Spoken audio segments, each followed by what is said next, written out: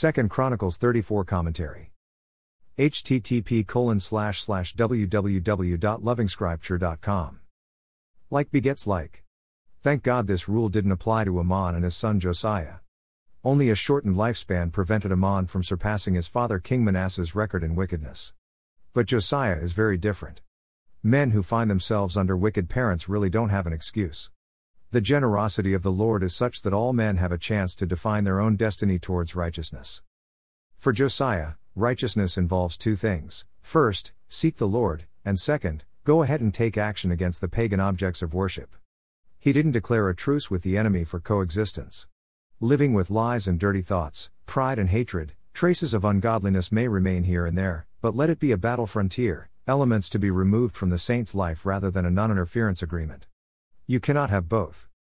Josiah understands the character of his God. The Lord demands exclusive worship. So Asherah poles had to go. A saint who fully commits to Christ understands that holiness means a very uncomfortable existence in the neighborhood of sin. You easily agree with the Lord Jesus when he says that we are not of this world. Being in the position of power and authority, Josiah had it within himself the duty to shut down paganism within the borders of Israel. He faithfully worked towards this calling. Bring down Asherah poles, shut down paganism, but build the temple of the Lord. Can the saint be dull? It is a ministry of uprooting and planting, to take Jeremiah's mission as an example. It is during the process of rebuilding the temple that Josiah discovers the law of the Lord. And the content of the law? Well, the writing is on the wall for Israel. The Lord has lifted the sword over the nation. Josiah's godliness will delay the sword, but it is definitely coming.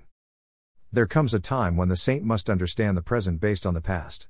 There are times when the sword is lifted over one's life because of those gone before us.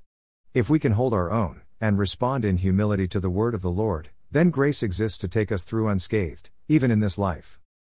More resources visit http://www.lovingscripture.com.